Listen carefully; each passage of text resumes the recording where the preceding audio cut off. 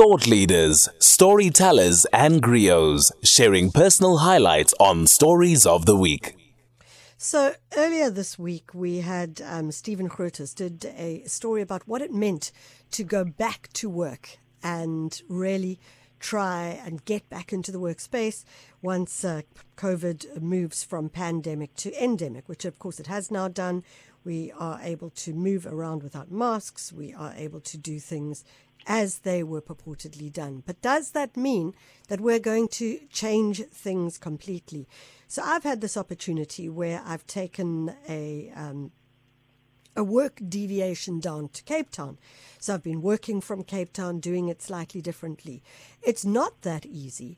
There's a lot of things that we forget we rely on in our spaces of work, etc., when we are in the space that we are used to.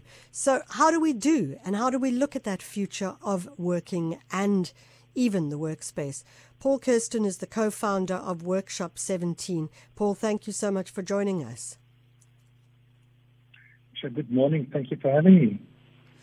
Paul, let's look at how people have shifted and changed in terms of how they work. And actually, the thing I'd like to look at with regards to the article that we saw in the Daily Maverick, where you chatted to Dion Chang, and also the two of you were just chatting about what it meant to shift. In fact, if one thinks about this shift, it may very well also be around the fact that people are no longer getting jobs in large corporations. A lot of young people are starting out as hustlers, entrepreneurial, starting their own businesses. And that sees a shift, I imagine, in terms of how we look at the workspace. Yes, indeed it does. I think there's two angles here. One is COVID and the pandemic, they accelerated a long-deserved and a long-needed shift in the way we look at workspace. We've been actually treating the workspace like the industrial area. Everyone's set up at the same time, gets into a traffic jam, and goes to an office that's usually not that inspiring, and spends a lot of the day there and rushes home to be home just after 6 or after 7 even.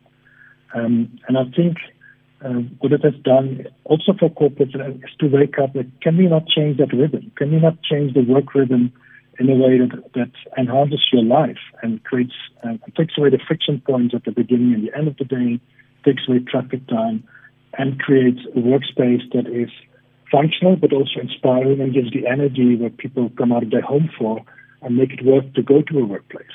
And secondly, what you refer to, it is exactly true. We see more and more people looking for a fuller engagement and building their own courses that going for a one-employer lifetime employment to seeking an opportunity and work as they go along and develop with that over time, which is the free agents, the entrepreneurs.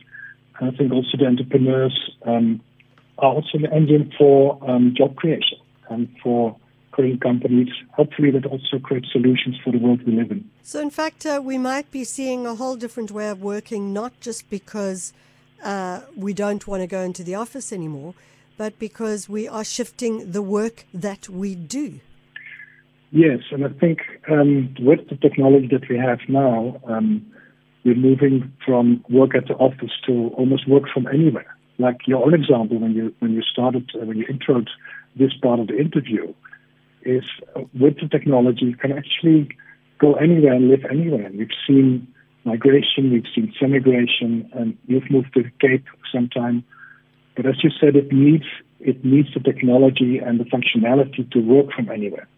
So we're looking at creating workspaces closer to where people live, or closer to or in destinations where people love to be. And you spoke about Cape Town. Our new location is opening in Newlands, on the Newlands cricket ground. And we're seeing international companies coming to South Africa to grow and tap into South African talent, which is scarce in Europe and it's more expensive in Europe. So we're seeing an opportunity for South Africa here to develop jobs, building from companies that come and invest and see what young people can do in South Africa and grow their workforce and their company. But it also grows job opportunities in South Africa. So let's put this into practice and see how this could work. So imagine I am a 24-year-old And I have this idea that I'm working on. I don't have a full-time job. I would like to I need to figure this out, but I also can't work from home. It's not possible for me to work from home. My Wi-Fi is sketchy. I could spend time in a coffee shop, but that's quite distracting. What would, say, an organization like your own, Workshop17, be able to offer me as an individual? I don't earn a lot of money, so that's a critical pointer, etc. What would I be able to get from a workspace of your nature? Yeah, so it's a good point. I think what we're trying to offer is an aspirational workspace, but for a very reasonable fee. So from anywhere about 1,600 rand, you can have a workspace with us for the month. Okay. That is, I think, quite a low entry point for a high quality workspace. Memberships go up if you have more facilities. But more importantly, if you are starting an individual entrepreneur, you need to tap into connections. You need to tap into ideas of others. You run into issues where you'd like to have some advice from. So although we create beautiful workspaces, I think, the more importantly is the community that you can tap into. We have about over 3,000 members at the moment in all different walks of life, from startups to ex-CEOs of big companies, anything in between. So if you need some legal advice, or if you need a marketing person or a designer for your website, there's a huge chance that anyone in the work environment that you're in can help you, or even one in the other locations that you can tap into via our online platform. So that is, and that's what I hear from our members, that is the real value of joining something like a Workshop17. Yes, it's comfortable and it's beautiful, but the opening up of opportunities is really why Mark Schefter, my co-founder, and I started this. We created this platform and this level playing field for people to play on and to thrive and to grow what they set out to do, while we take care of the internet, the chair, and everything else. But bring the community together of diverse people to make connections and to build your ideas. You know, Paul, I was reading a very interesting article recently about the role of community. And it really sort of shook me up, because I think we have such an assumption around what community is. It's a term that's been overused completely in this country and has very specific connotations. Yes. But the role of community and network for young people who are looking to grow their business, to start a business, to be an individual, active person in the works world. This is something that these kinds of spaces really do create. Yes. And I think it's critically important. We were inspired by the book of Stephen Johnson, Where Good Ideas Come From. He talks of innovation and even revolutions throughout the ages and the role of coffee shops in that. And that's where people come together and you hear conversations, you meet someone you didn't know, and that is how ideas can evolve or a door can open. And you think about if you're on Facebook or any social media, there's a difference between that. If you ask on social media who's coming to paint my house, there will not be so many people to come. You need that individual connection, that in-person connection, where you're close to each other and really can connect. Otherwise, you don't get a community, or you don't get a network, but not a commitment. And the community is also about how can I help you succeed, and how can you help me succeed? So we both actually benefit as a mutual beneficial connection.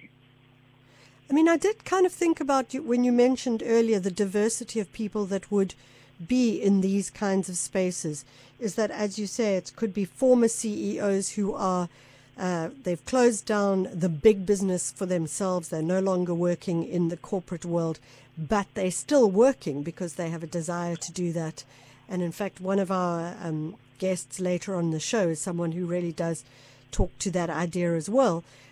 Conversely, there's the guy that we've just spoken about earlier, the 24-year-old who is just starting out maybe with a business that they really want to get off the ground, or an idea that they want to get off the ground. that opportunity also, I suppose, raises a space for mentorship as well.